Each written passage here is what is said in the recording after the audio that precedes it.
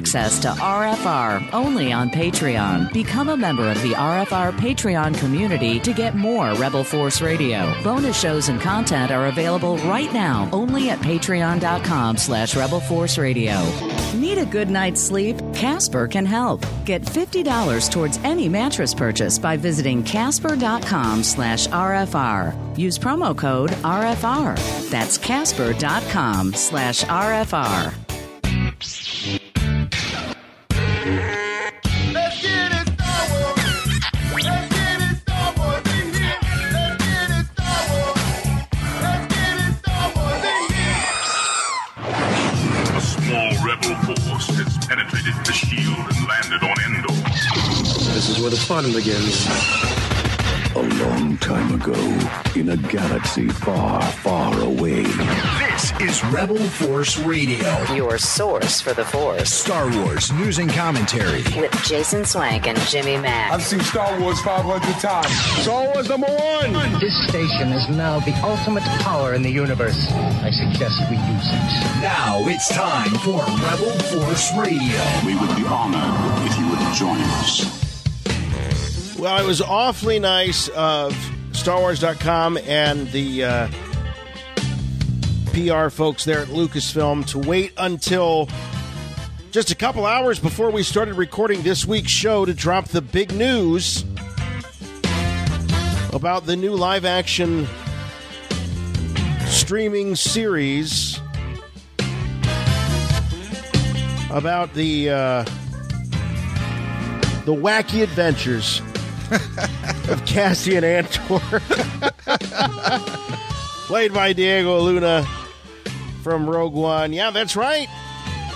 Big news, big news. Bob Iger was the one to announce it, and we've got information about that and so much more. Plus, your comments as they come way on the Rebel Force Radio voicemail line. So you're in the right place for Star Wars talk, news, commentary, analysis, all of the above here, Friday, November 9th, 2018, this week's show. And, of course, joining me, as he always is, my good friend and yours from Chicago, Jimmy Mack. Hey, Jason. Hey, Star Wars fans. This is where the fun begins.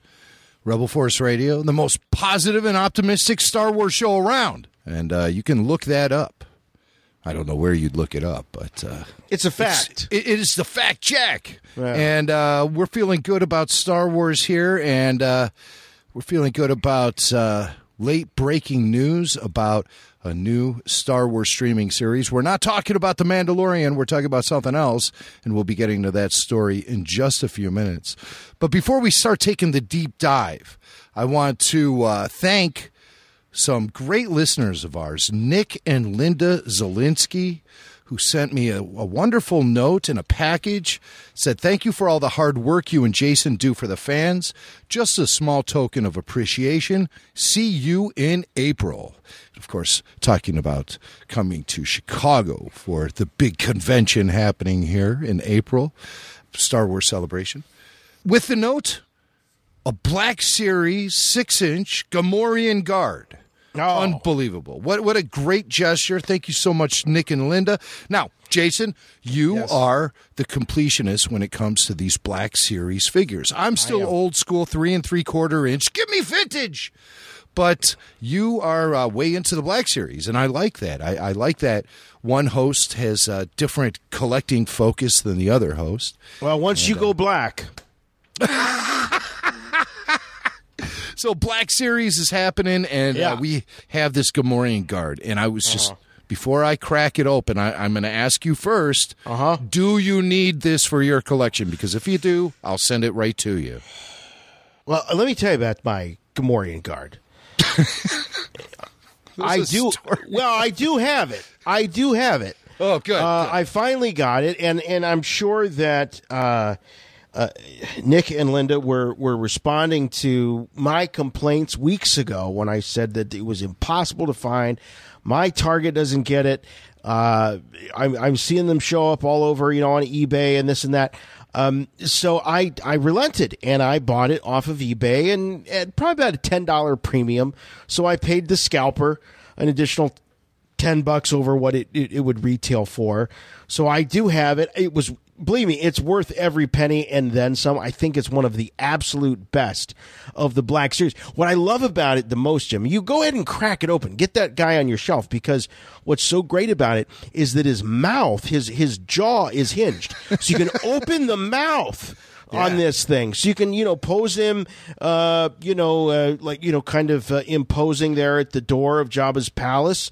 Or you can have him like mouth agape as the Rancor is squeezing the life out of him right before he gets his head bitten off. So it's your choice. But great action figure. I mean, one of the absolute best. I'm going to use that hinged jaw to have a cigar with the guy. He looks like a lot of fun. And so, so it is a fish. I can add him to my collection. Please do. Please do. So good. So Nick and Linda, thank you so much again for that great action figure. And we don't solicit any kind of gifts. The only gift we really want here on this show is for you guys to listen. So, but thanks again, Nick and Linda. That was really cool of you guys to do. And speaking of something cool, is everyone is talking classic rock these days. More specifically, they're talking about the Queen movie, Bohemian Rhapsody. It's totally number one at the box office through its first week of release. I don't know how much it's actually pulled in, but people are still flocking to the theaters to hear the story of Freddie Mercury and Brian May and all those guys. So far, the movie's pulled in $65 million. So pretty great for October into November release. And it's just so awesome that so many people are talking about Queen and remembering the great Freddie Mercury. And we've talked about Queen here before on Rebel Force Radio because, yes, there is a Star Wars tie-in to Queen, Jason. There is. One of my favorite songs, I think that made the Greatest Hits Volume 2. I can't remember if it's Volume 1 or Volume 2. But certainly it's on the Greatest Hits roster, and that is the tune Bicycle Race. Yes. Yeah. And in that song, Freddie actually references two of the huge blockbusters of the 70s. Bicycle Race, of course, was originally on the Jazz album in 1978. But he references not only Star Wars, but Jaws as well. So you have the Lucas-Spielberg rivalry continuing, the friendly rivalry, continuing in the Queen song. So we have the excerpt from the song Bicycle Race by Queen, and here's what Freddie had to say about both Jaws and Star Wars. You say black, I say white. You say bar, I say bite. You say shark, I say him. And Jaws was never my scene, and I don't like Star Wars. I got to tell you, for the longest time, that really bummed me out. I'm a big fan of Queen, and I'm one of those that discovered Queen later. I think there was Jim, you and I were talking about this a little bit off air, that Queen was enormously popular in the States, but probably more in the UK than in the States during their reign in pop music. But of all things, it was the Wayne's World movie back in the early 90s that brought Bohemian Rhapsody and Queen sort of back into the spotlight. And that's when I discovered them. I was in junior high school. And then just before that, Freddie, it wasn't that long before that Freddie had passed away untimely. That was during the, when everybody was learning about what was going on with the AIDS virus. He was one of probably the more famous folks to suffer and die from that disease. And so between the Wayne's World movie and Freddie's passing and people starting to really pass around that Live Aid performance that sort of just was kind of a huge moment in the life of the band, that's when I really discovered Queen for me. And I think it's great that people are rediscovering it. But I have to say, it was always very bittersweet when I would hear that song and I'd hear it and say, hey, man, Jaws was never my thing and I don't like Star Wars. How could you not like Star Wars, Freddie? You're so cool. And but so is there any truth to it? Is there any truth to it? Jaws was never my scene and I don't like Star Wars. And so, a lot of people point their blasters toward Freddie and say, what are you saying? You don't like Star Wars? How dare you? And this was like at the peak of the Star Wars cultural big splash of the latter half of the 70s, 1978. I mean, Star Wars was a pop culture freight train at that point. And so for Freddie to make this statement, and Jaws too, I mean, come on, Jaws was never my scene. Well, I mean, we're talking about swimming in the ocean with killer sharks. Never quite my scene either, Freddie. But if we're talking about movies, yeah. And I brought this up to James Burns from JediNews.co.uk out at Rancho Obi-Wan. And I said, hey, man, are you excited to go see Bohemian Rhapsody? And he's like, yeah, I actually would have been at the UK premiere, but I'm out here for the Rancho Gala. I was like, wow, man, that's amazing. Because actually, we were talking about this before the show, but James has a connection with Brian May from Queen because it's known that Brian May is a big Star Wars fan, the lead guitarist for Queen. Big collector. And he big collects. into the toys, yeah. And so we think that James and Brian made a connection because James, for the longest time, had the biggest Star Wars website in the UK. Probably still does. I don't know. I don't know who's keeping track of that stuff, but somehow they made a connection. That's something that we should ask James. It's like, how did you make a connection with Brian May? But I asked him about this, and I said, well, what about Freddie? Freddie didn't like Star Wars. And James said, no, you don't understand. And Brian has talked to me about this before. Freddie is a character in that song, Bicycle Race. He's not singing he's not laying out an autobiography. He's being a character. And it's not a reflection on him as a person. And actually, Freddie really liked Star Wars a lot. But I can't just take James's word for it, so I looked it up on Wikipedia, which is always a dicey thing anyway. But, I mean, here's what Wikipedia had to say. Brian May has said that the song was not an autobiographical portrait of Mercury and that Mercury did not particularly enjoy bicycling. Also noting that despite the lyrics, Mercury was a Star Wars fan. So but we do have evidence of that because of the photos that have been floating around on the internet lately. They've been out there for a long time, but now they're back up in our face with Bohemian Rhapsody, #1 at the box office. There are these great photos of a Star Wars character making a cameo during Queen performances in the 80s. Have you seen these? I couldn't believe it when I was looking at the show rundown this week because a friend of mine at work sent me this. This is a story that's been making the rounds because, as you said, Jim, the Bohemian Rhapsody movie and everyone's sort of rediscovering Freddie Mercury's his genius and his just way over the top style. But there's a photo that's been making the rounds of Freddie Mercury wearing a Flash Gordon t-shirt and a pair of very skimpy, black leather shorts riding atop the shoulders of someone wearing a Darth Vader mask and sporting sort of I guess you can say a Darth Vader costume. It's a little, it doesn't look, this is not screen accurate. Let's just put it that way. It's bootleg. Yeah, totally bootleg. It's like he's riding an Uze action figure here almost. But he's riding atop the shoulders of this Darth Vader character, and the photographer is a guy named Tom Callens, and he has been talking about this photo. And if you've seen it, you can't forget it, so you know what I'm talking about. If you haven't seen it, just Google it. But Tom said... Primetime Freddie Mercury with the mustache. So they're on the tour for the game. He's wearing the Flash Gordon t-shirt, so obviously they were performing numbers from that movie soundtrack, which they did. And so that would be 1980. I think the game and Flash came out around the same year, so 1980. Yeah. And Google is my friend here. Flash Gordon movie, release date of 1980. So, okay.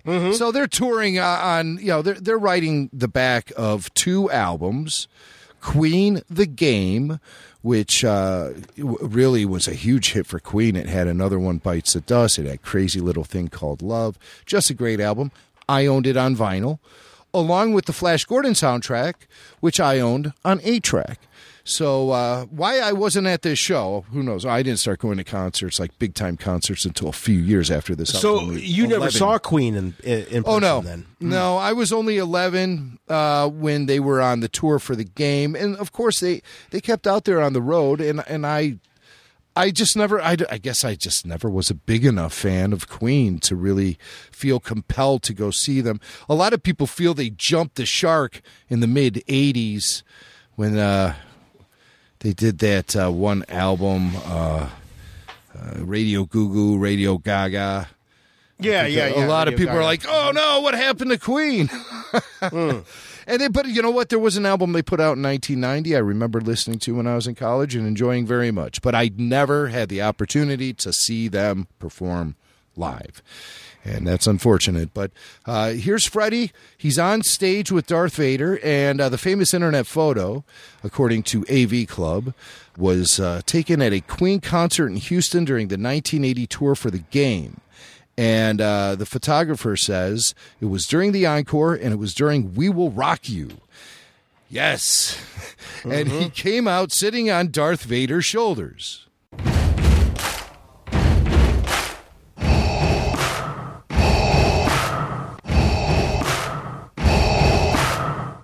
Yeah. Right? Yeah. That's how I picture it. He says, I guess it was a shtick he did on that tour, because I've seen other photos of other shows. I'm sure it was a roadie that they hired, or maybe everybody just thought it was so funny. So Freddie was over the top. He was so over the top. I'm sure it was a roadie that they hired, or maybe a bodyguard. I guess you had to be a pretty bulky guy to carry Freddie around. So the Darth Vader shtick seemed to only be short-lived, and it was very quickly replaced by Superman, which of course was another big film. Because I think they got a call from the Lucasfilm lawyers. Well, they may have, because back then especially there was no 501st back then. Oh no, I wasn't a member of the garrison. That was like I said, that was a walking Uze figure. A few years later, Neil Young went on tour with Crazy Horse, and their roadies were dressed like Jawas. And they got the old cease and desist from Lucasfilm Limited on that one as well. Well, I remember, growing up as a kid in the 80s, and it was, I can't remember if they were the Oakland Raiders at the time or the L.A. Raiders, but either way, that was one of the things I loved about Sunday football was if it was a Raiders game, you would hear that Imperial March, and there were always people in the stands dressed as Star Wars characters, particularly Darth Vader or Stormtroopers. Until... I think George Lucas gonna sue somebody. Yeah. And then you get the letter. Yeah, but right. So Freddie, he must have had an affinity for Star Wars if he's going to be riding around on Darth Vader's shoulders during the encore of We Will Rock You, during that great Queen the Game tour / Flash Gordon tour from 1980. Boy, to go back in a time machine and be at one of those concerts. Woo! Yeah. Amazing. Just to wrap things up, we do have, in Star Wars and pop culture, we have a Star Wars Queen song parody mashup, courtesy of the students and faculty of the digital video program at the University of Advancing Technology in Tempe, Arizona. And you can check them out at uat.edu. And they did a really clever mashup, Bohemian Rhapsody, Star Wars edition. You can see the video on YouTube. We have a couple excerpts here. This is part of the digital video program at University of Advancing Technology in Tempe, Arizona. How do you guys fit that on your T-shirts? But here they are. Yeah, let's take a listen. Jabba just captured Han, took him down without a fight, and now he's frozen carbonite. Well, Jabba,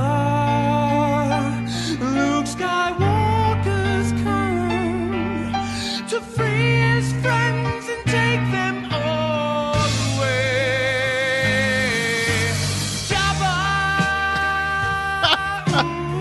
I love it. Didn't mean to kill Rancor. If R2 does not see my secret signal, Leia, take that chain and choke him. Thank you. Oh, sorry, we had a little YouTube interference here. Oh, sorry.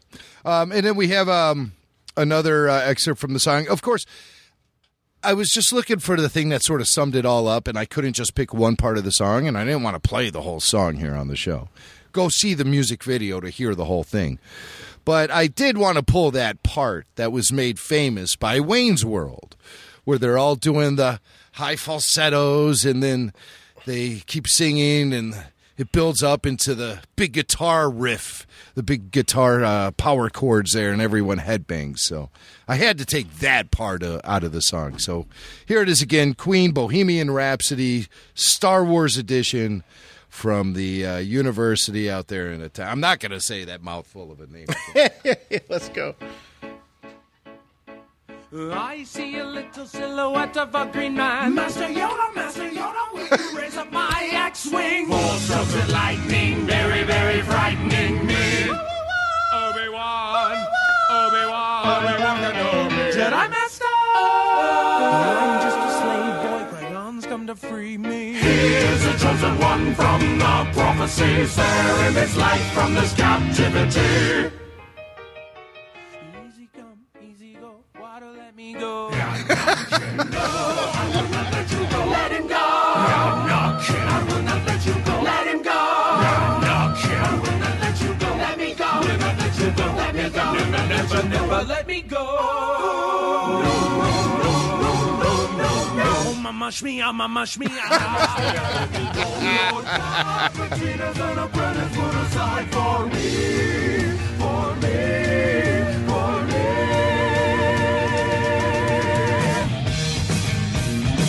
Everyone headbang. Yes.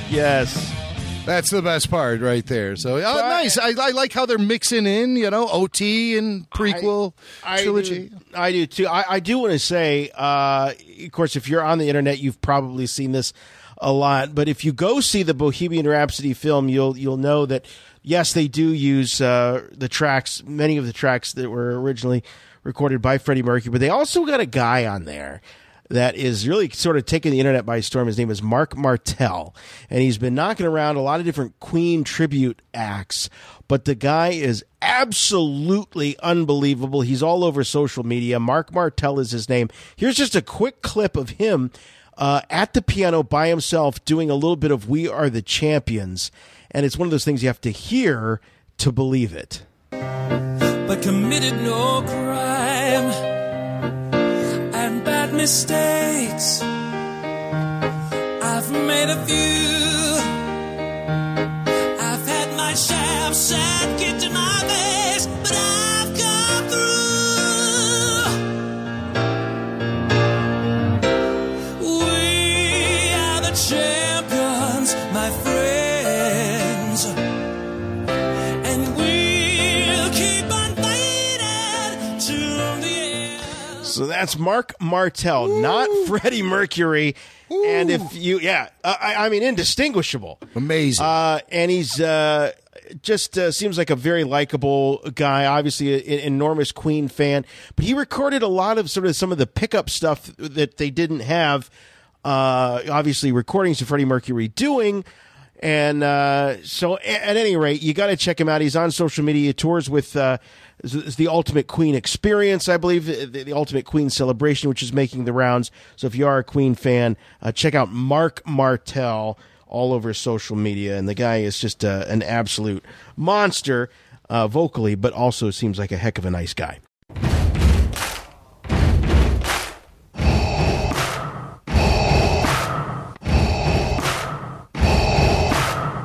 Okay, we're here at Star Wars Celebration Japan with none other than Boba Fett himself, Jeremy Bullock. Good morning, Jeremy. Hi, Jimmy. How are you? What kind of music are you into these days? I remember you telling me you were a big Queen fan. Well, I made a bootleg on you. Yeah, Do you still have that that's one? right. Yeah. I am a huge Queen fan. I love classical music. I like Debussy, Prokofiev, but Queen. When you see talking about Barcelona when they had the Olympic Games there, and you heard this at the beginning of the sports thing. Barcelona, ooh.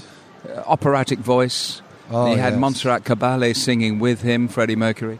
And they're a great group. And Brian May on the guitar, just sensational. I met Brian May once. You did? He was the nicest guy. Oh, he's a lovely bloke. He's about 6'5". Yeah. He was in Chicago, and I remember he had a terrible cold, and I had all these questions I wanted to ask him about Queen and recording with Freddie and all the albums they did, and all we talked about was cold remedies. Yeah, because that's something I know about being from Chicago. You know, cold remedies. Yeah. Because it gets cold in Chicago. It certainly does, sir. And I'm going to wrap up the show with the Queen's Barcelona. I'm going to play that, and I'm going to dedicate it to you.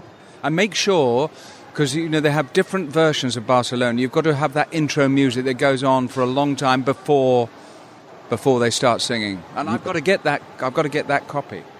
Oh, well, I'll find it, and I'll make sure you get it. It's the one when it starts off, Barcelona, it's got to, that intro music, dun, dun, dun, dun, dun, and it starts. The great Freddie Mercury. We miss him. Well, much missed.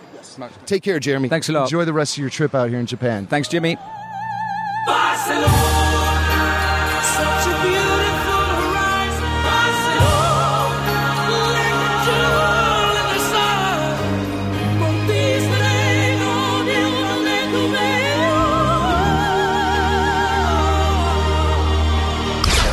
Hey, this is Dave Filoni of Star Wars The Clone Wars, and you are listening to Rebel Force Radio with Jason and Jimmy.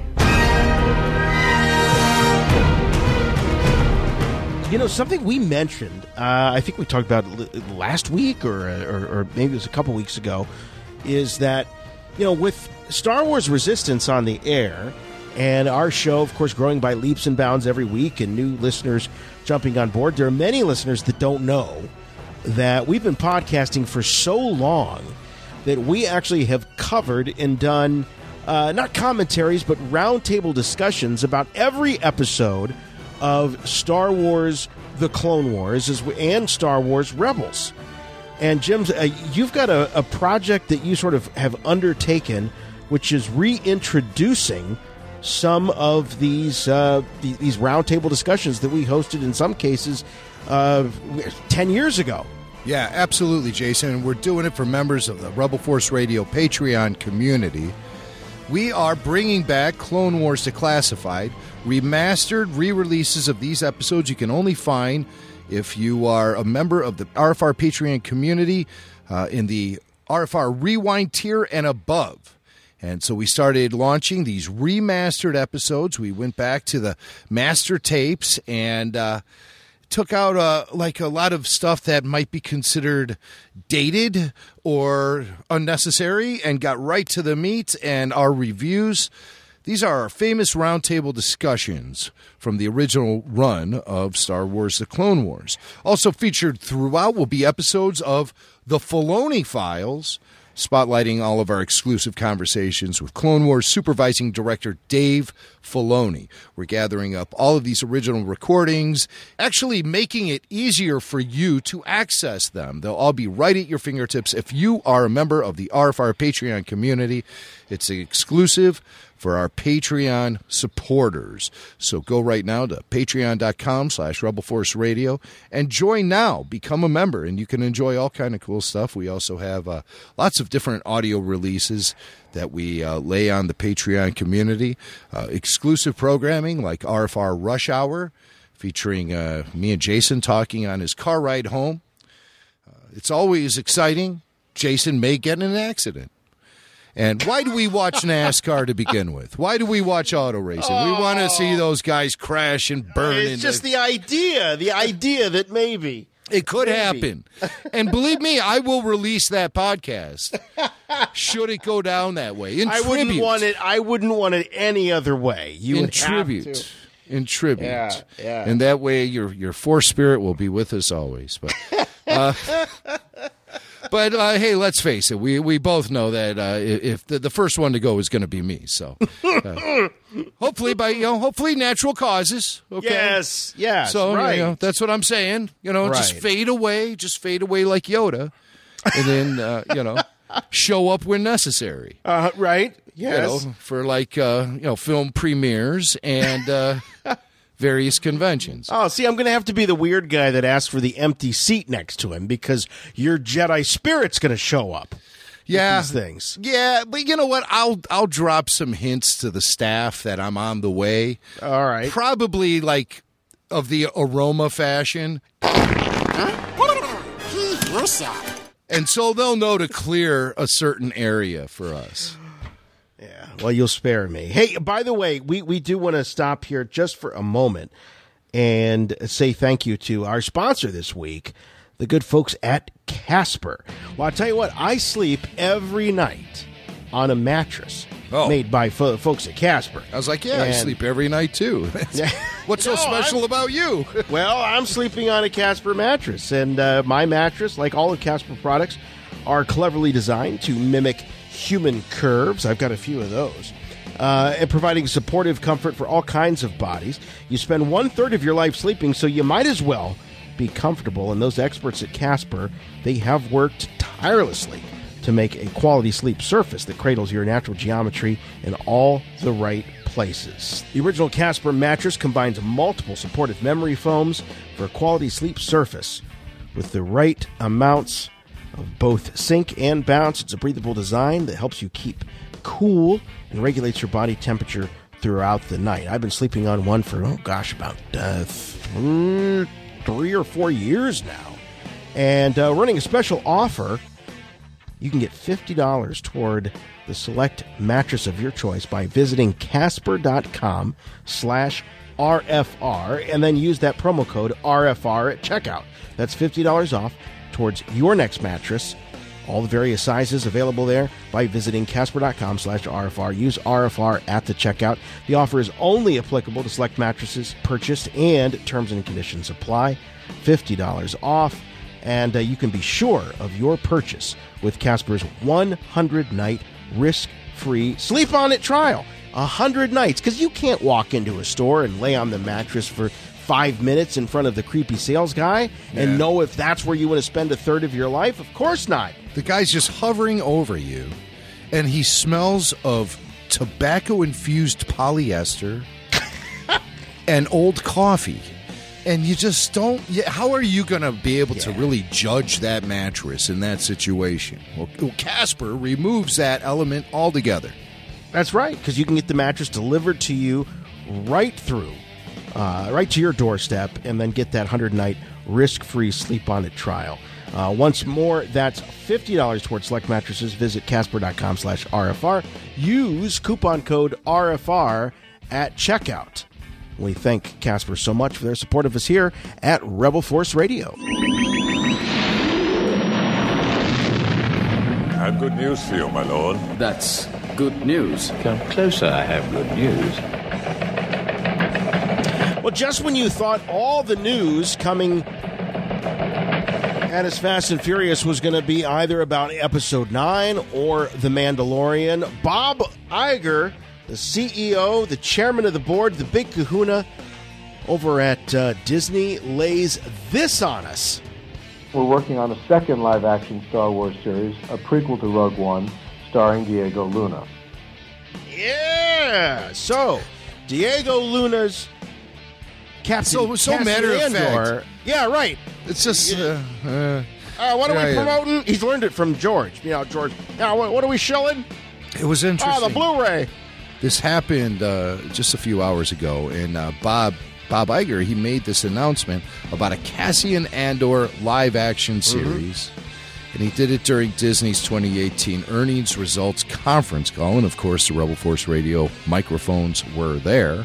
And so to pick up all the excitement in Bob Iger's voice, as you can clearly hear in that recording, and that came right on the tails of him announcing that they had signed Tom Hiddleston to reprise his role as Loki in a Marvel streaming series to also launch. Whoa, what? Yeah, Loki's getting his own show.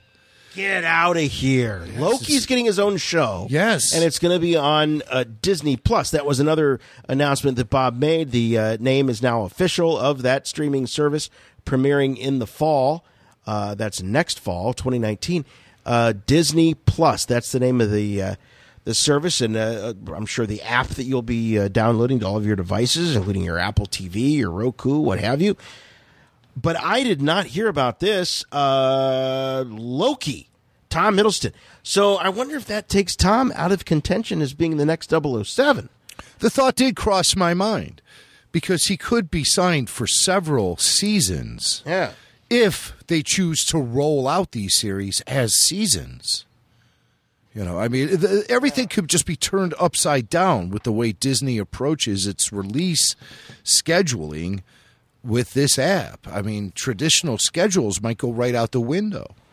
Now, Jim, I got to tell you, I sort of fell off the Marvel movie bandwagon somewhere around right after the first Avengers movie. Yes. And I always appreciated Tom Hiddleston's Loki. But he's become sort of an anti-hero, right? Did he turn babyface? Well, here's what you have to understand. You don't know nothing until you've seen the last Avengers movie, Avengers 3. You have to see that. The things that happen in that film are monumental. Oh. And okay. So if you haven't seen that movie, this discussion is worthless. I don't want to have it. And wow. All right. Infinity War, for crying out loud, Jason. You have to go see the Infinity War. Oh, you have to sign up into the Infinity War before you get drafted into it. The events that happen in that movie are monumental. I can't even have this conversation because, A, I don't want to spoil it for you and for others who haven't seen it.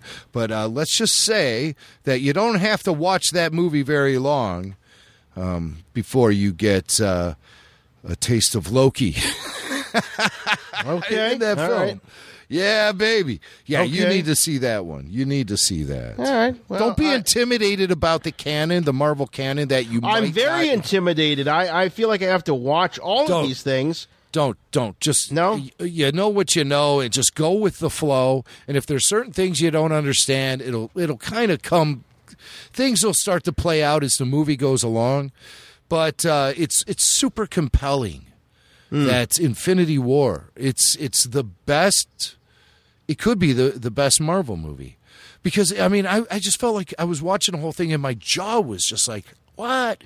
You know, there's a lot that happens in that movie, a lot, All right. and you have to see it. Well, this isn't the Loki cast, but I was just blown away because I was sort of assuming that perhaps Tom Hiddleston is the heir apparent to Daniel Craig, who is reportedly doing his last James Bond film, James Bond, Bond 25, which has been pushed back was given a 2019 release date. Now we're moving into, I think, February of 2020, somewhere around Valentine's Day. They need to do a James Bond team-up movie where you have all the surviving Bonds and then all the rumored Bonds. So you have Tom Hiddleston, you have Idris Elba. Yes. You know, every guy you can Ewan McGregor, anyone who has been rumored to be the next James Bond. Have them all in a movie together. I like that idea. It's sort of like, what was the movie with all the Expendables, right? Right. But an Expendables version, Bond version. Actually, Roger Moore, before he passed away, it's really a shame that he did not get that project moved forward. He had an idea for an Expendables-like film with all of the at that time, they still were all living, all of the Bond character, or Bond actors. Yeah. And that would have been phenomenal to see them all in one film together, kicking butt.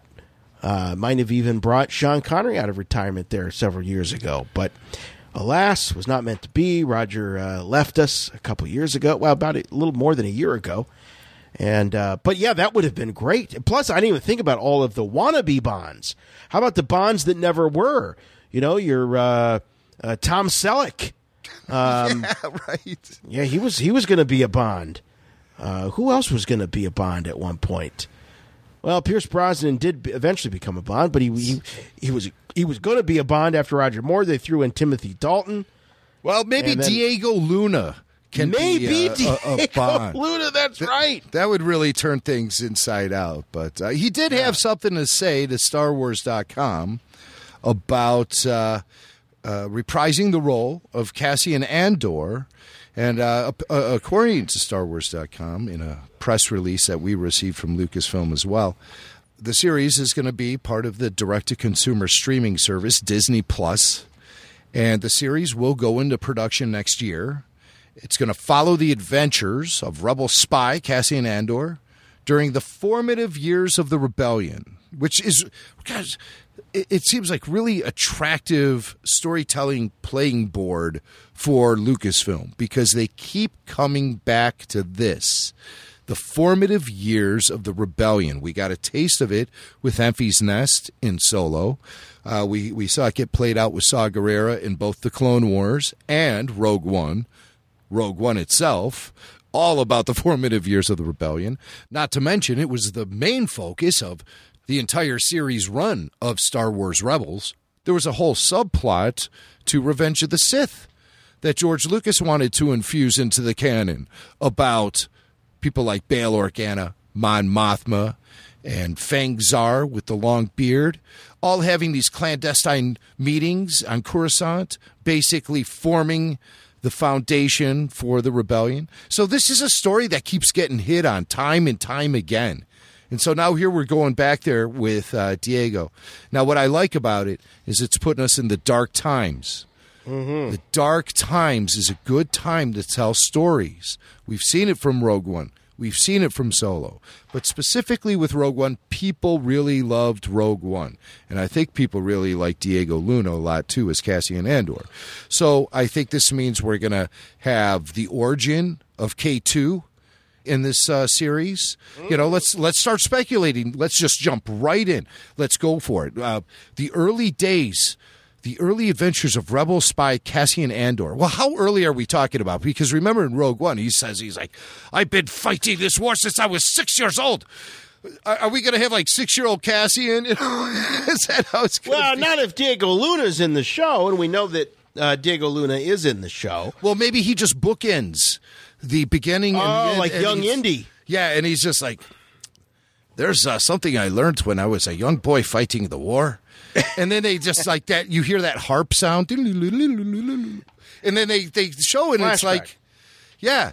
And it's like Manny from Modern Family playing young Cassian Andor. That'd be perfect. That would be perfect. But no, I don't think, listen, I'm just joking around. I don't think that that's the direction the show's going to go in. I think we're going to see some really hardcore stuff, very much in the same tone as Rogue One was in. I think we will get that, the first meeting with Cassian and K2.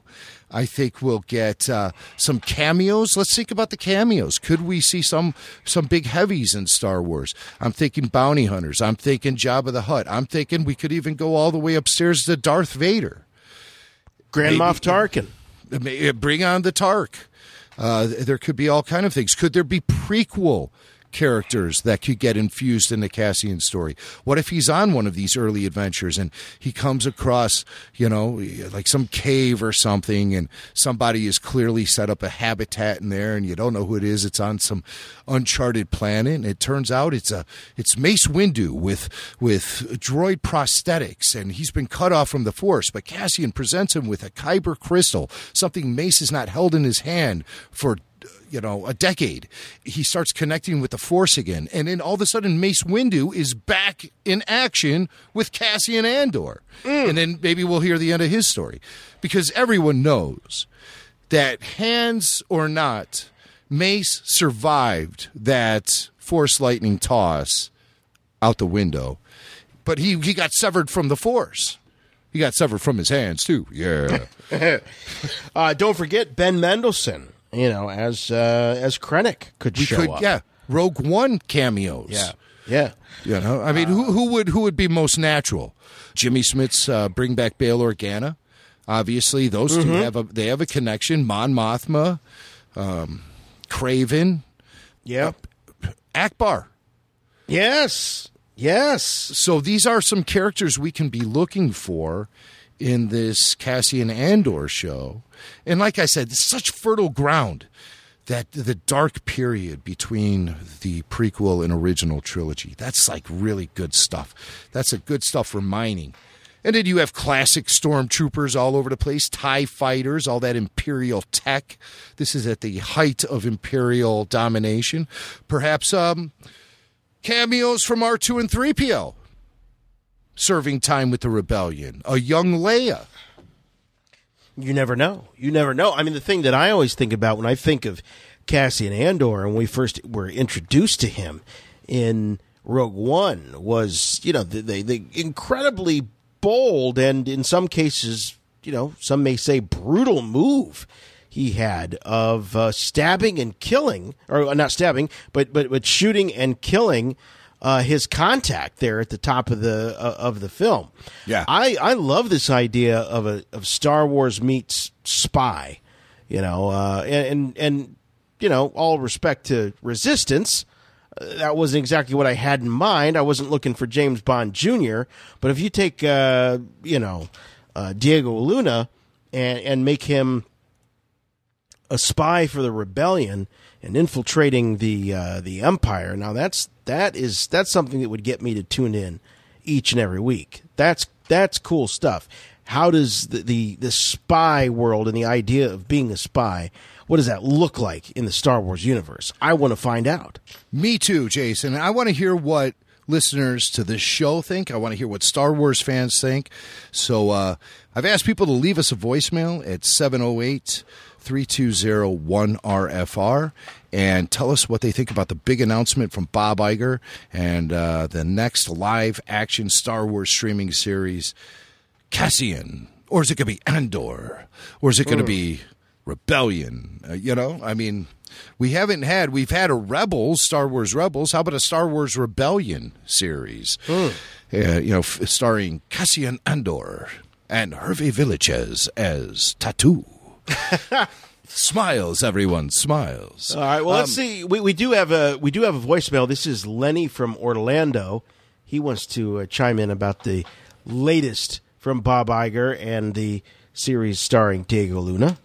Hey, Jason. Hey, Jimmy. This is Lenny from Orlando, Florida, and just calling in to give you my reaction on the news about Disney streaming service and the opportunity to see Cassian Andor and his series coming to light next year. And I'm excited. I am shocked, frankly, to see this coming to light now, but it is a fantastic opportunity to see such a fantastic character come on screen. I guess my question to you guys, and to get your take, is what's the possibility that we can see a crossover with the events of Solo happening potentially around that same time frame?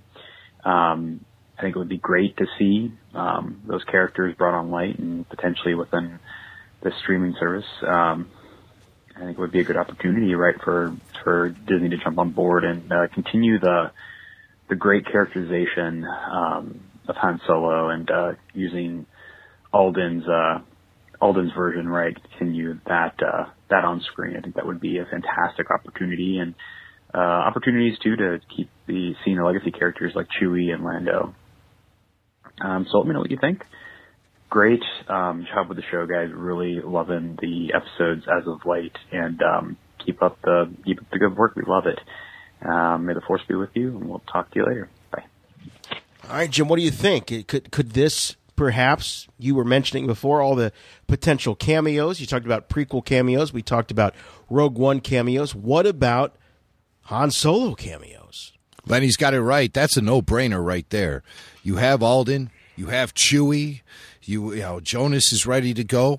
You could easily infuse them into this time period and have Cassian come across them somehow, or at least the Millennium Falcon and Han and Chewie playing some sort of factor in something Cassian's up to. I don't think it would precede anything in Solo. Like, I wouldn't say, oh, there's L3, or even Kira. That might even be a hard one to bring into something that's going to primarily be focused on the military of the rebellion and their attempts, and Cassian's attempts as a spy to to learn Imperial secrets that can be used against them. I think that's going to be the focus of the series. But little cameos or even full episodes that feature some of these characters as major players in the plot, Han and Chewie, yeah, I think they're top of the list for likely candidates to be included into this series or a series similar to something like this on the Disney streaming service. All right, let's see what else we got here. This is Eric from Phoenix. Take it away, Eric. Let us know what you think. Hey, Jason. Hey, Jimmy. This is Eric from Phoenix. Hey, I just saw the news about the new Cassian Andor spy thriller TV series rolling out on the new Disney Plus platform. I got to be honest with you, that caught me off guard. In my mind, I didn't know if I'd ever see the Rogue One characters again. And I think it's pretty cool. I thought Cassian was a great character. Definitely kind of a different approach to Star Wars for that character. I mean, he shot the rebel guy at the beginning of the movie. So I'd be curious to see, what things had Cassian been involved in before the events of Rogue One. Who knows? Maybe we'll get K2SO. My wife's not thrilled about that. She didn't particularly like the character. I thought he was pretty cool and loved him, but it sounds great. I'd love to see a spy type show, kind of a different genre for Star Wars, and I think it could be a lot of fun and very interesting to see the behind the scenes. Maybe we'll get Bothans, guys. What do you think? Bothan spies?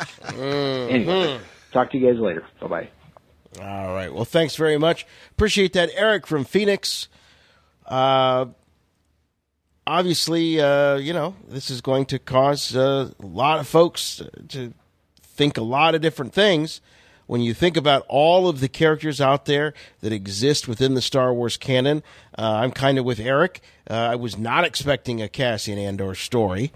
But having said that, that is a character that got my attention right away when he was introduced in Rogue One and continued to hold, some interest that I had. I also thought something was a little funny because they released a vintage collection version of Cassian Andor just recently in one of the latest waves, 3 3/4-inch figures. I thought, wow, that's a little odd, right? I mean, he's kind of had his time. You're right. Perhaps they knew that this was being announced, and let's get the action figure out there. Absolutely, yeah. Good call there.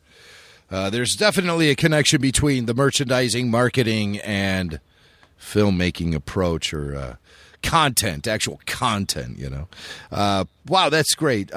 Cassian, I think this is catching everyone out of the blue. There was not even a whisper of a rumor.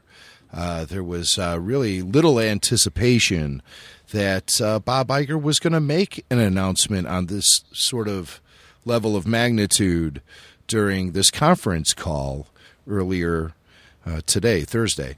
And I think it's pretty cool that we can still get surprised by Star Wars news here in the internet age. And I like it, even though Bob didn't really seem to be too pumped up about it. But we do have a quote from Diego. He says, going back to the Star Wars universe is very special for me. I have so many memories of the great work we did together and the relationships I made throughout the journey. We have a fantastic adventure ahead of us, and this new exciting format will give us the chance to explore this character more deeply. Great. I think this is going to be fantastic. I'm still holding my breath for the announcement of the Kenobi streaming series. Ewan McGregor, lock him in for 8 to 10 episodes, go out to Tunisia and just roll tape. And see what happens. Let's see what's happening on the RFR voicemail hotline with one more Cassian series reaction call from you guys, the loyal RFR listening audience. All right, this is Eric from Utah. Take it away, Eric. Hey guys, this is Eric Wood from Utah. Love the show. I'm calling about the new Cassian Andor live-action TV series because it's surprising to me that this was announced today. mostly because I think we should be going into prequel territory at this point. I'm a little tired of sticking with the Empire, the prequels to A New Hope type story. I think it's time that we branch out into more of that prequel territory and the sequel trilogy territory. I want to know what you guys think, but is this playing it safe? To me, I think it is. Again, love the show. Thanks. Bye. Yeah. Well, I have strong thoughts on that. Really, some insiders told me when the Disney sale went down back in 2012 that the people who were coming in with Disney weren't really exactly big fans of the prequels. And I always applied the term to those people as having prequelitis. And I think there still is a mild case of that floating around the Disney/Lucasfilm hallways. And that's fair. And I appreciate the fact that they are trailblazing some fresh ground.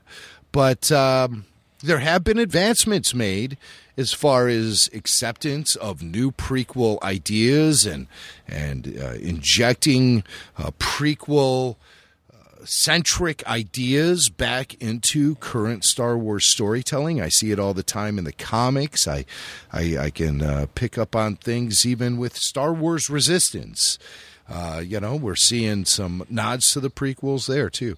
As far as a deep dive goes back in the prequel era, I think the best we can hope for right now is resurrection of the Kenobi idea that I was just talking about, either as a major motion picture or as a season of the live-action streaming service.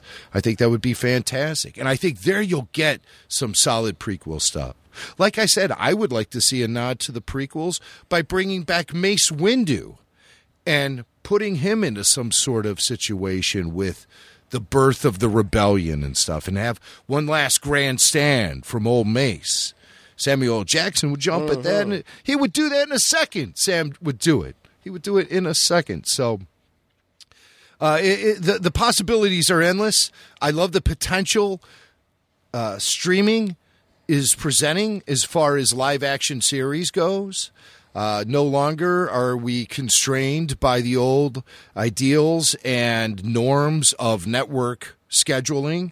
And we've seen success with the Marvel franchise and all the streaming series they've done with Netflix, etc., and even on network TV.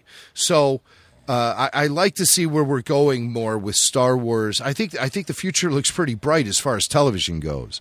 I might be whistling a different tune this time next year, but I don't think so. And I call it television just because it's not a movie.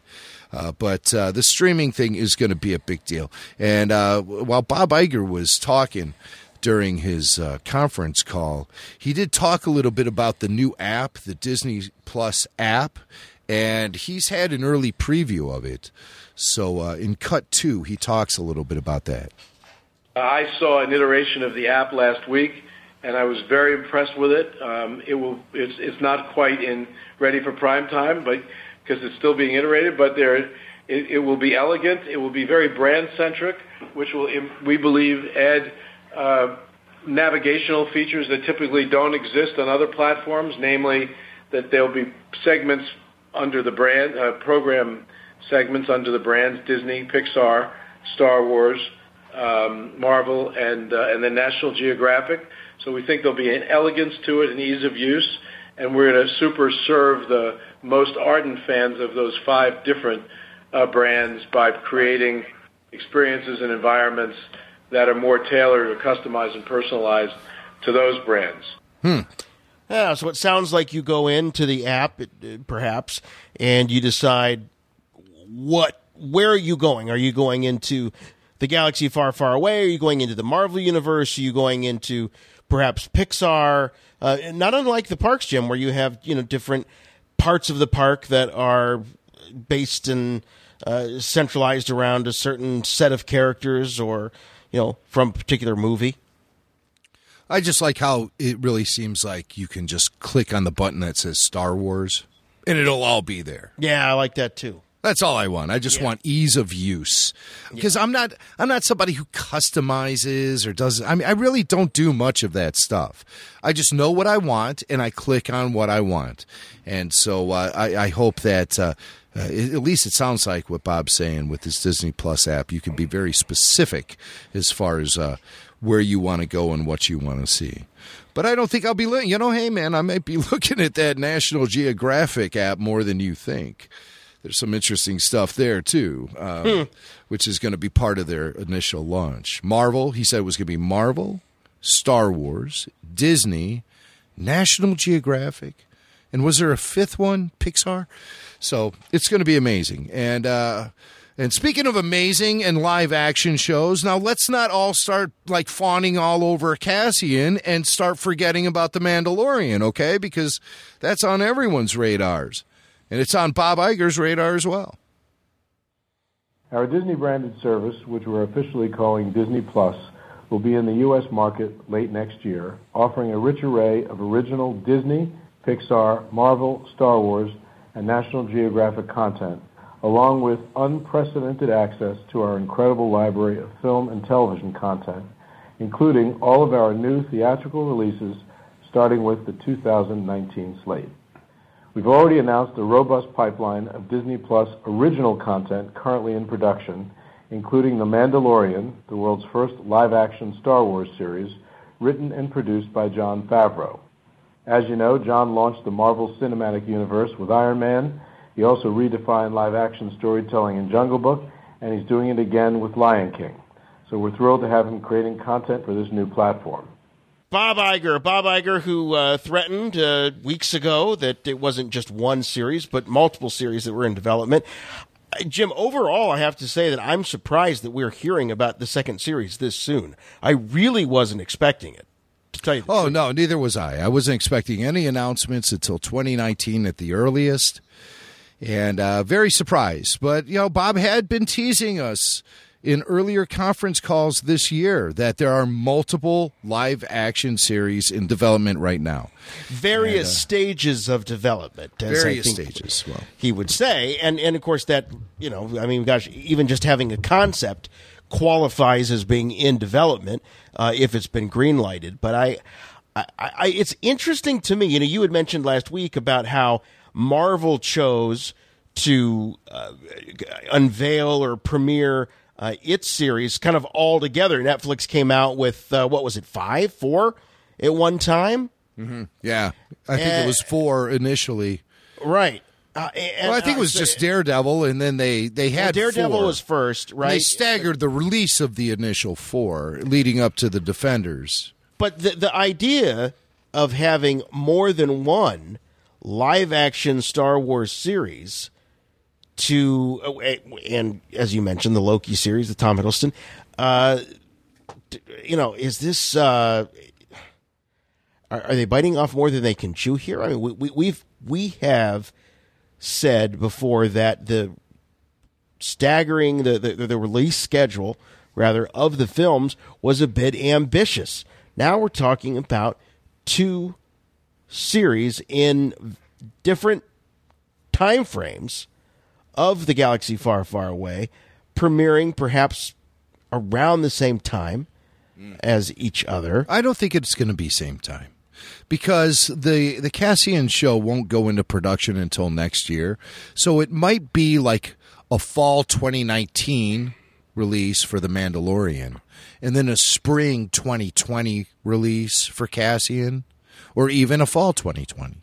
So it could be staggered in that way. Now, is it That's possible? how I would do it.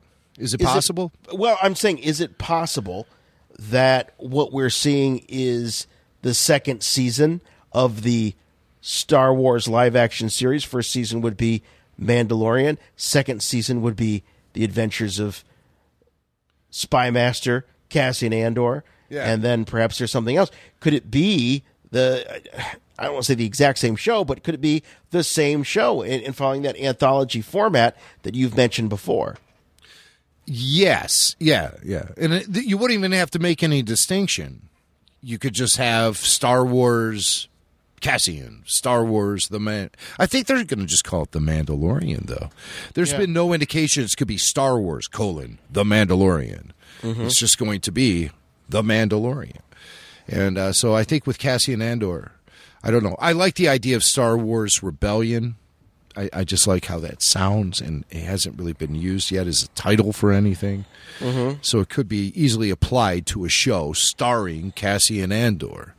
And so that a lot to look forward as far as the live streaming thing goes. And I just hope that we get some great quality stuff. Television has been really in the age of the binge and high-quality television programming that people adore as much as they love cinematic franchises, things like Game of Thrones, whatever Star Trek is doing these days. They're even bringing back Breaking Bad. They're going to do a Breaking Bad thing. Walking Dead, of course. Whoa. They're going to bring back Breaking Bad? Yeah, there's going to be a movie based on what happens with Jesse following the events of what happened in the Breaking Bad series.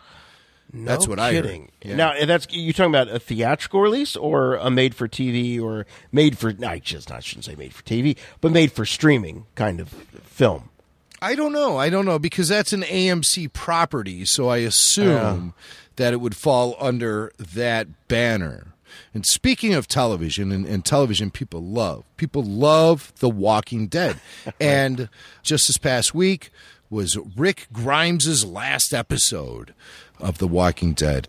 Rick has been the main protagonist of the entire series, beloved character by fans of that show. And so with his passing, or I shouldn't say... No, you know what? That's not fair to say. He didn't, because there is no passing. Live-action Star Wars. Sorry, hold on, Bob. I didn't mean Bob. Bob's just like excited there, Bob. Bob's like, wait a second, they're talking about AMC stuff? Spoiler alert. Barely got it out here. Jimmy Mack pulling a Baze Malbus here. I shouldn't say died, because that's not... when he did...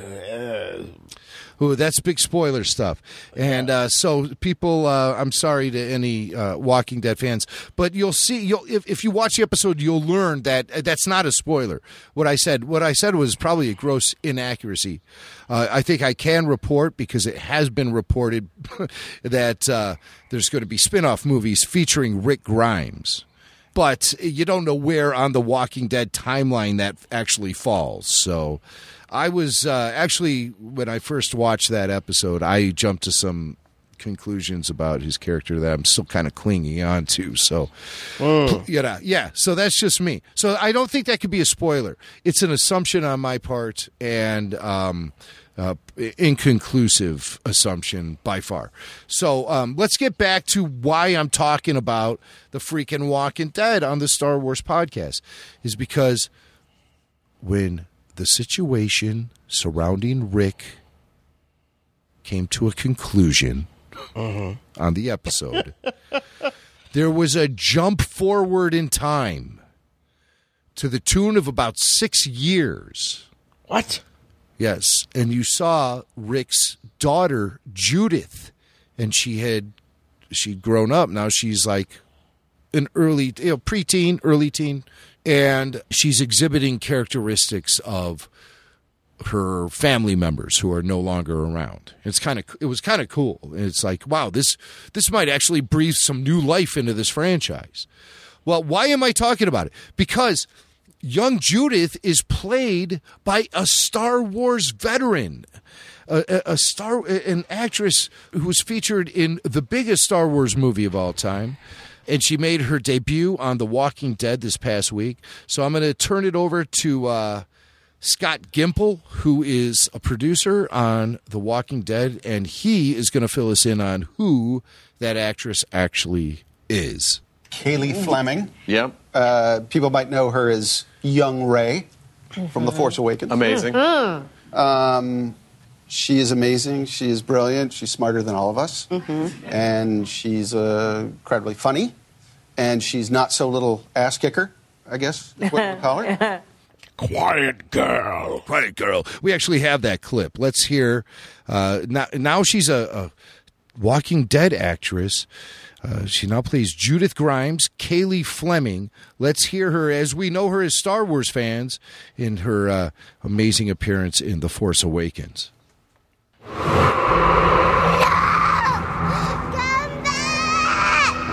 Quiet, girl.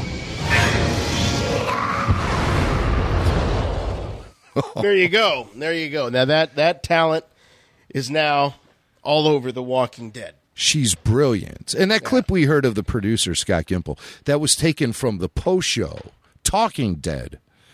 And that's on AMC after every new episode on Sunday of The Walking Dead. And so, I watched the show with Wendy and stuff. And then, I listened to them all talk about the show and stuff. And then I'm like, I need to get out of here. So I take my dog out for a walk. And so Wendy texts me. She's like, Judith is young Ray. Judith is young Ray. Come home. So it's like the bat signal showing up above the house. It was Earth Star Wars reference. Earth-shattering news. Wow. But if you want to ever see what became of young Ray from that brief glimpse we got of her in The Force Awakens, now she's going to be playing what seems to be one of the main players there on The Walking Dead. Is it starts to move into some new territory for sure. So very cool stuff. So welcome, young Ray. Oh, I should also say another guy who's shown up now in Walking Dead is Dan Fogler, Hutch from Fanboys. Get out of here, you Kirk-loving Spock suckers! Seems like he's going to be on the show now as a really recurring character. Yeah, I've got a bad feeling about that. I think that dude's he's got a big bullseye on his chest. Yeah, or brain or whatever it is that these zombies eat. But that's amazing. Of course, she stood out, young Ray, looking ever so sad at the cruiser of her, what we now know, her junker parents that sold her off to Unkar Plutt for some gambling money or drink money. Yeah. Well, now was it drink or gambling? I think it was gambling. It was like beer and pizza money. I mean, it was like nothing even really that great. Beer and pizza. Yeah. They sold you off for beer and pizza. That lacks the dramatic punch, I think, that the filmmakers are looking for there. Well, yeah, I was just trying to do my best, Kylo Ren. It sounds kind of like the Nicolas Cage voice I did last week. A little bit. Yeah. Oh. My name is Darth Vader. My name is Darth Vader. The power of the dark side. I have you now. Hey, you brought this up. It's sitting here on the list of things to talk about, and that is the reveal in Marvel's Darth Vader comic. Right. Where they are telling the story of the origin of Darth Vader's Mustafar Castle. I have to confess, I have not read it all. No big surprise there. All right, I have not read it all, but I am aware of what the circumstances are surrounding the Vader Castle. But for our listeners' sake, I certainly wouldn't want them to get my, to sense my bias as I lay it all out there. So why don't you give us a sense of what the origin of the Vader Castle is and what it might mean? No.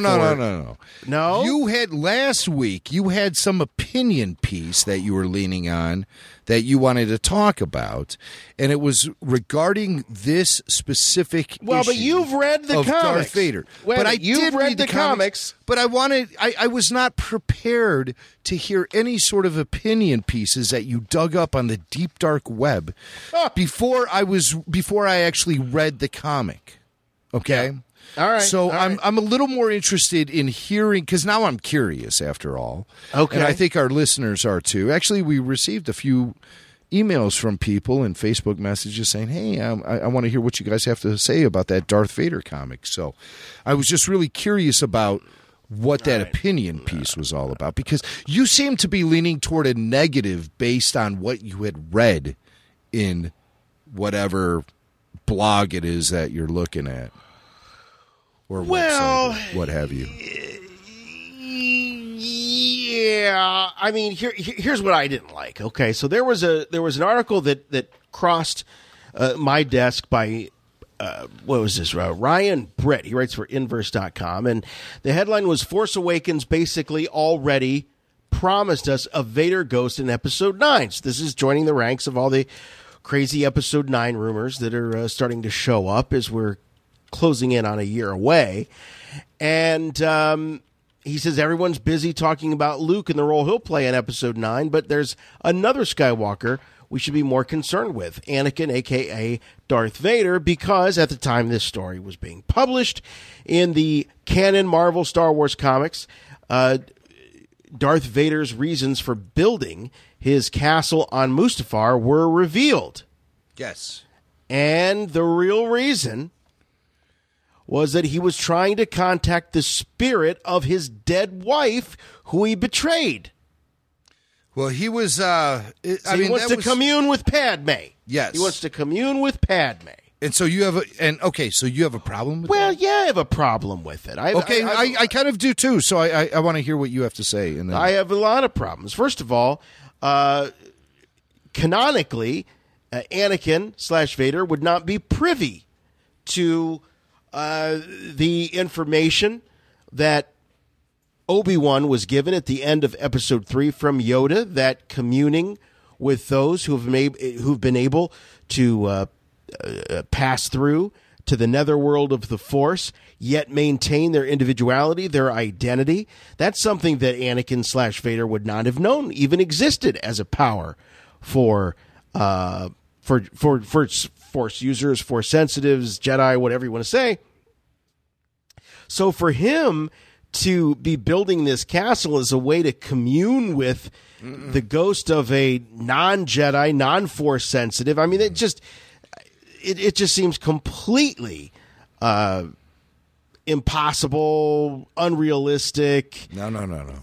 He wouldn't have known about it. I don't know. Okay, let me just stop you right there, okay? Because you defend this. Go ahead. Well, I think there's just some confusion here. I don't think we're dealing with an issue of Force ghosts in trying to communicate with the ghost of Padme. It was talked about in Revenge of the Sith. Palpatine revealed this information to Anakin that Darth Plagueis was experimenting with the Force in an effort to raise the dead and bring dead people back to life. And that's the sort of Sith dark side thing that they're tapping into. Well, in the film, though, in the film, he said that they have the ability, or that they might have the ability to cheat death. Yes. To stop someone from dying. I don't recall him ever talking about any kind of resurrection. Resurrection. Okay. To stop people from dying. Yeah. He wanted to prevent it because he was having these visions of, what he perceived to be the future, which turned out to be indeed the case, but he was misinterpreting when and what the circumstances were. He didn't really see himself as being one of the main culprits there. Couldn't have seen that coming. The veil between life and death. Now you have to understand how Vader gets there. Let me just give you a sort of Cliff Notes version of what's happening here in the Darth Vader comic book line. Palpatine was seeking to reward Vader, so he granted him a planet of his choosing. Vader chose Mustafar. Palpatine gave Vader Padme's old starship, that silver starship that we see in The Phantom Menace. Okay? Vader flies that ship into the atmosphere of Mustafar with the shields down and trashes the ship in an effort to make it look more badass and evil. And he succeeds. He's bringing with him two Imperials who are architects, and they are there to build a dwelling for him, suitable for a legit Sith Lord. And so they come up with a design idea which Darth Vader rejects. This almost reminds me of when George Lucas was hiring architect firms to develop the George Lucas Museum of Narrative Art on Chicago's Lakeshore. And they presented him with some real funky designs, which he rejected. The funkiest of all, he did approve. And that's part of the reason why that museum is not on the lakeshore right now. Wait, let me get this straight, though, as far going back to Vader. Yeah. So he wants to trick out the Naboo starship. He does that, yes. He wants to trick it out by running it through the atmosphere of Mustafar without the shields up. Right. And he almost kills the Imperial occupants of the ship while doing that. And they freak out when he's doing it, too. The ship remains intact, but it's completely scorched on the outside and sizzling, and it's almost like when you go to the Greek restaurant and they bring you out the cheese, the saganaki plate, and it's oppa and it's all on fire. It's kind of like that. Okay, I'll take your word for that. Vader travels to Mustafar in this ship. And one of the things in there is an old Sith artifact. It's a helmet that belonged to a Sith Lord named Momin.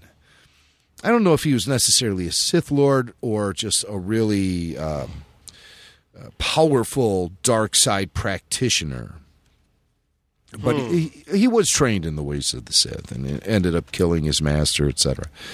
The mask is possessed by the essence of Momin. And whoever wears the mask then carries out his deeds. And he's like a twisted artist.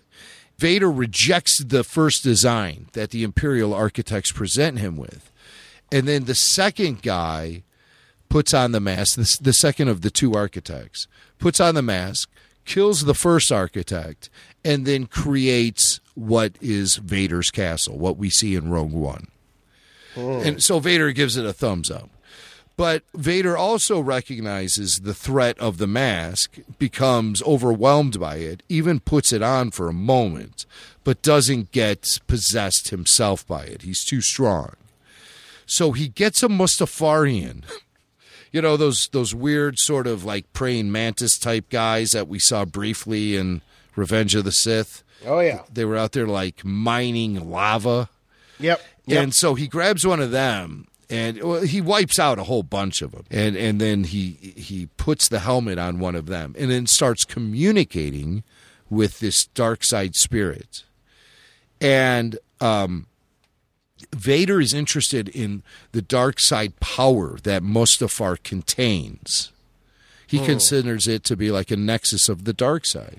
And so this spirit is communicating with him now and says, you know, if you go beyond this door, you're going to be reunited with the person you're looking for. And Vader doesn't buy it and immediately starts force choking the spirit who is the spirit is possessing the physical body of the Mustafarian and wearing the helmet. Right. And that's where the issue ends. And the next issue comes out on the 14th. So next week, we'll get part 5 of this story. But to immediately jump to the conclusion... okay. Well, this isn't a... Come on. I know you love the comics. I know that you've got a soft spot and you're sentimental about them because of growing up with the original. No, it's not that. These are quality stories. This is a total violation of anything that we might consider canon. How do you consider that a violation? How? Because as Han Solo said, that's not how the Force works. What does Han Solo know? If a dying Sith Lord who is like extremely powerful, and he was operating all of this machinery too, because he created this. It's a long story, but he was creating this ship. Right. What movie was that in? It doesn't matter. This is a comic book, and also that's another thing you have to understand. You have to appreciate the medium. Comic books play out differently in a different fashion than a movie would or a TV show. It's a different medium altogether. I agree, and I have no problem with that. And so sometimes things can be over the top. Don't start changing the dynamics I the disagree. nature of the Force and how, ghosts and communion with the afterlife and all of that operates in the Star Wars universe. You can be as exaggerated and as bold as you want in the action sequences, and you can have, have Force Unleashed style Force powers. That's fine. But something like that just feels very core, very fundamental to how we understand the way life and death and everything in between operates in the galaxy far, far away. I don't like it just because it makes an interesting comic book. Well, I think your opinions lack credibility because A, you haven't read the comic book. No, and two, you are being influenced by someone else's opinion from Inverse.com, and that's not fine. at all. I actually think that Ryan Britt here is a big fan of this. So he likes this idea. I think he's misinterpreting this, though.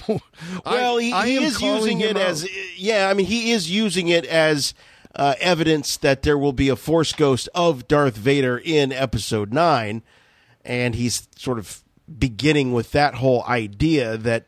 Okay, well, let's get to that. Let's just focus bullseye right on that topic. Force ghosts in Episode 9, yes or no? I say the possibility remains because of the fact that Darth Vader was brought back to the light by Luke before he passed on into the Force. And he's already returned via Anakin Skywalker at the end of Return of the Jedi. There is a possibility that the dark side essence of him is out there also kind of in that limbo between dark and light and could get drawn into the light to make an appearance. Maybe the appearance of Darth Vader would be there as a way to bring Kylo into the light. It could be some sort of manipulation on the part of Anakin Skywalker to maybe it's like Scared Straight, Remember that where they go into the prisoners go and they yell and scream at the high school kids who are delinquents. Yeah, that's how they should do it, like that. If they are going to bring a Darth Vader back, use it as a way to mess with Kylo and push him in a certain direction. Well, he points to the fact that evidence suggests that Kylo Ren was communing to Anakin Skywalker's ghost or Darth Vader's ghost at the beginning of Episode 1, or at least trying to reach out. And he says, show me again the true meaning. So that would assume that there was a first time if he's saying, show me again. And then the other one is the fact that what does he say here? Despite the idea of Vader's goes out, he's like a vague president. The other reason be okay. Well, okay. His second one is wow, wouldn't it be cool? I mean, he's gonna have to do a little bit better than that. Wow, wouldn't it be cool? And his other reasoning is that he says, look, Darth Vader is the whole reason that these movies exist. The entire saga as we know it, in terms of the canonical Roman numeral films, has all been about Darth Vader and his offspring. So why not, if you're going to bookend these things, you got the opening of episode, let's just say if you're going to bookend these things, why would you not have a cameo by Darth Vader kind of sum it all up? Let me ask you a question. That's one right. I don't think we need a Darth Vader cameo in that part of the saga. Would I love to see some sort of a flashback or something? Yeah, that would be fine. Even Anakin Skywalker would be great, actually. But to have like a Force ghost Darth Vader show up and perhaps being part of some plot to scare his grandson to get back on track or whatever it is. I don't know. I'm not a fan of the idea. I have a question to ask you because yeah, I'm a little confused here. Mm-hmm. And Ryan Britt, he wrote this article for Inverse, and I said he may have been misinterpreting something from the Marvel thing, but I don't know if he really does. I just want to read the one part where he references, because he only reveals it just in this one part. He says, this week, the in-canon Marvel Star Wars comics established Darth Vader's reasons for building his super creepy castle on Mustafar. I don't think that's how Vader referred to his place. My super creepy castle. The real reason was he was trying to contact the spirit of the dead wife who he betrayed. When the dark side spirit says to Vader, a door, yes, the Force locus, but it is locked. This is the spirit. This is reading from the comic. I have the comic right in front of me. Okay, It says all right, the great. Force locus, it's locked. You can only see hints of where the path beyond might lead. Do you want to open it? Pass through. That is why you tried to steal my secrets here and why you are speaking to me now. But I saw into you as well, Lord Vader. You want something from me. Ask. And then he says, you created this design in your last body. Tell me what it is. And he's holding a hologram of the Vader castle that we see in Rogue One. He says, the door to the dark side is locked. This is the key. That's what the spirit reveals to him. He said, your beloved waits for you there, Vader, beyond the door. My fortress will tune the energies of the locust. It is your first step toward the power of the dark side to pierce the veil of time between life and death. Like I said, the power of the dark side to pierce the veil of time between life and death. And that's where I drew the connection with Palpatine talking about Darth Plagueis. Right. So that's where I got connected. I wasn't thinking Force spirits. I was thinking, dark side tradition, Sith tradition, Darth Plagueis, stopping people from dying, essentially. Well, stopping people from dying, but not bringing them back once they've crossed over. I mean, even Harry Potter has some rules about that. That Dumbledore tells Harry Potter in the very first one, you can't bring people back once they've crossed over. And I feel like that's what Star Wars has been. But if there's a mission, perhaps, or there's some lesson to be learned, the teacher will represent themselves. You get the sense from watching Yoda's appearance in The Last Jedi that he hasn't appeared to Luke in a very long time. So there's not just kind of this regular communion, what's up going on. I think there has to be real reason for these Jedi characters to show up. And by Jedi characters, I mean really Yoda and Obi-Wan. They're the only ones that have seemed to have mastered this. Well, Anakin as well. All right. Well, I mean, this is where the comic ends. You have to understand this is very open-ended. And I think it's unfair to jump to conclusions about and say that this is the real reason. He was tempted by Palpatine and Palpatine's promise of a power that could prevent people from dying. And Vader didn't, he doesn't believe it. He thinks he was lied to. Right here in the comic, in this panel, as he is force choking the Mustafarian that is possessed by the spirit of the dark side Lord Momin, he's choking this guy, and he says, I've been lied to about the dark side's ability to prevent death before. Do not offer me things you cannot provide. And so the spirit says he wants to create. Remember, I told you the spirit is an artist, and the spirit wants to create. And Vader is feeling like this guy is going to betray him. But at the end, the spirit does get Vader to agree to let him build this castle. And it's inconclusive right now, as far as that's the real reason. Vader has revealed that there is a dark side nexus on the planet Mustafar that he wants to tap into. I'm going to have to reread some of these pages just to make sure there's not some throwaway line to Padme or his former beloved or some kind of crazy crap like that. But let's get back and talk about this a little more, because I think it's unfair to jump to the conclusion that the comic book is twisting established canon at this point in the story. There's still, we got to get back next week and take a look at the issue and talk more about it. And, okay, so we have a lot left on the show we want to get to, but we're clearly running short on time. So Star Wars Resistance Declassified is going to be moved to next week.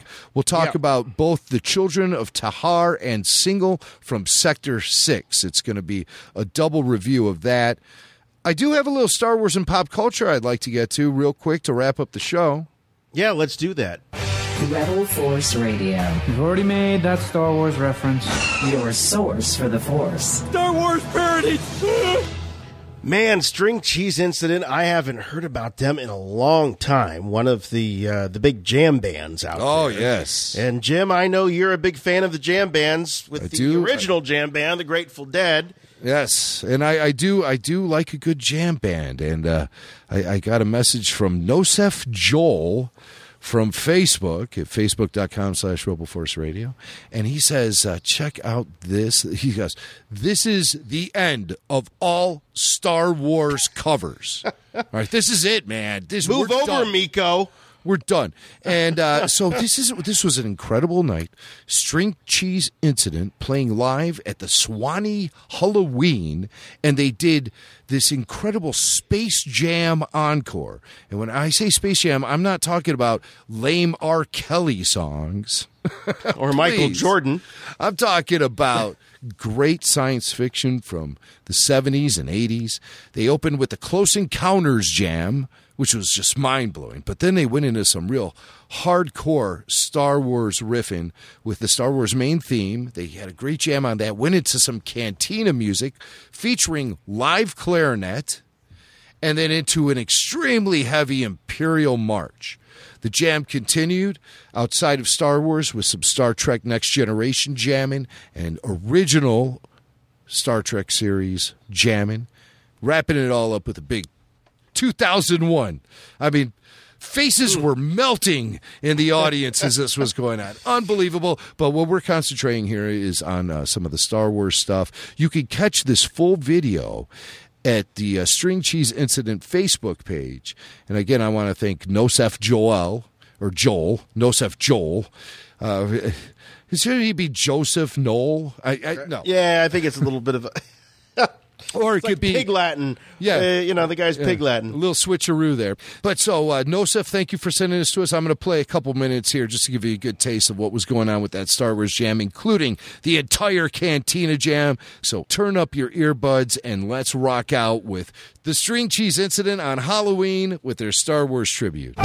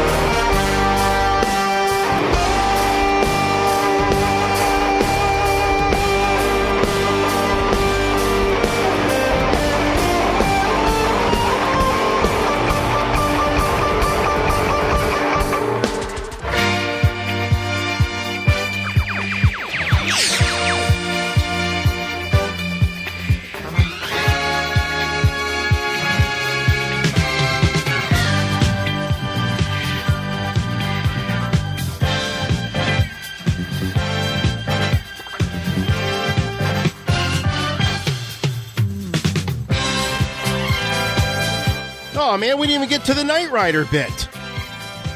Oh. Well, next week.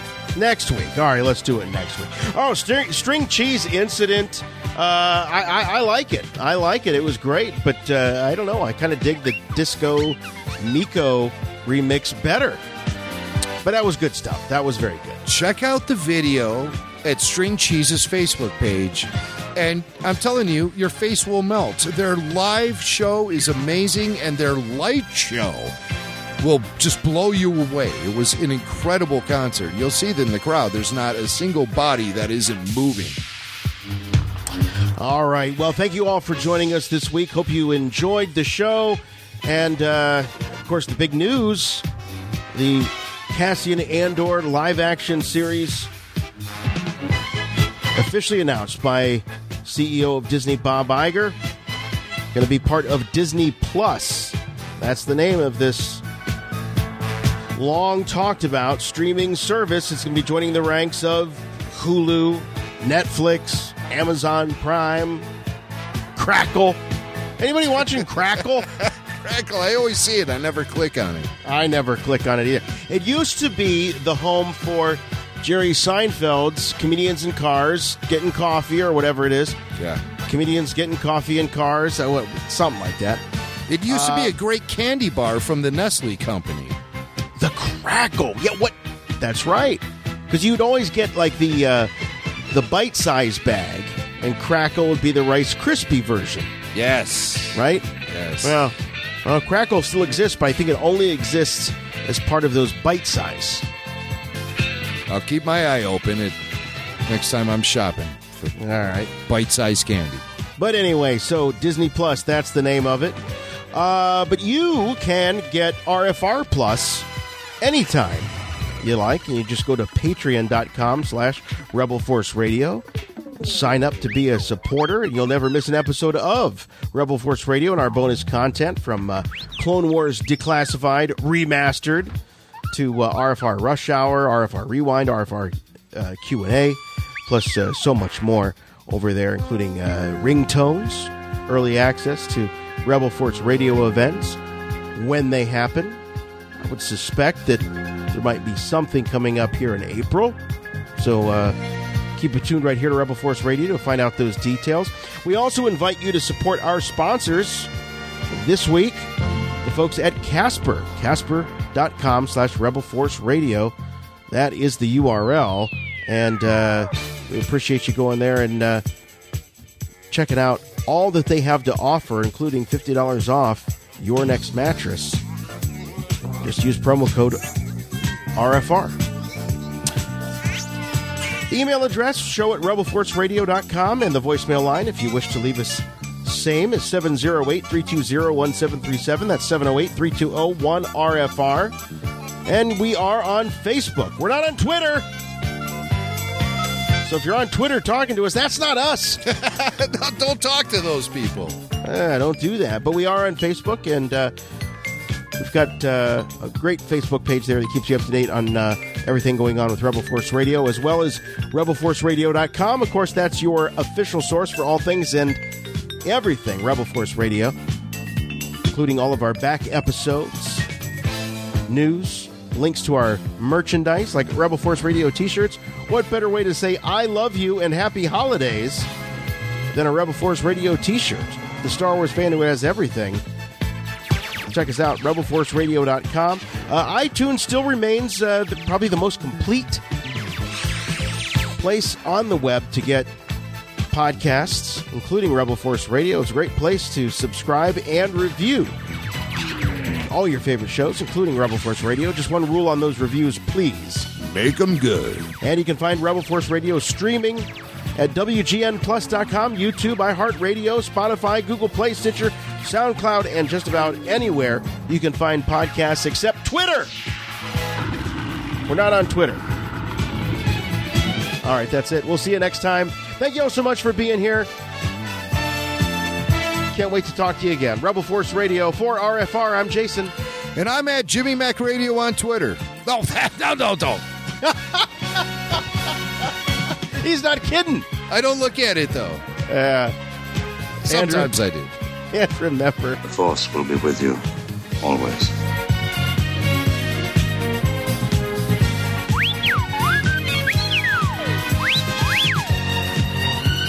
Wow. R2.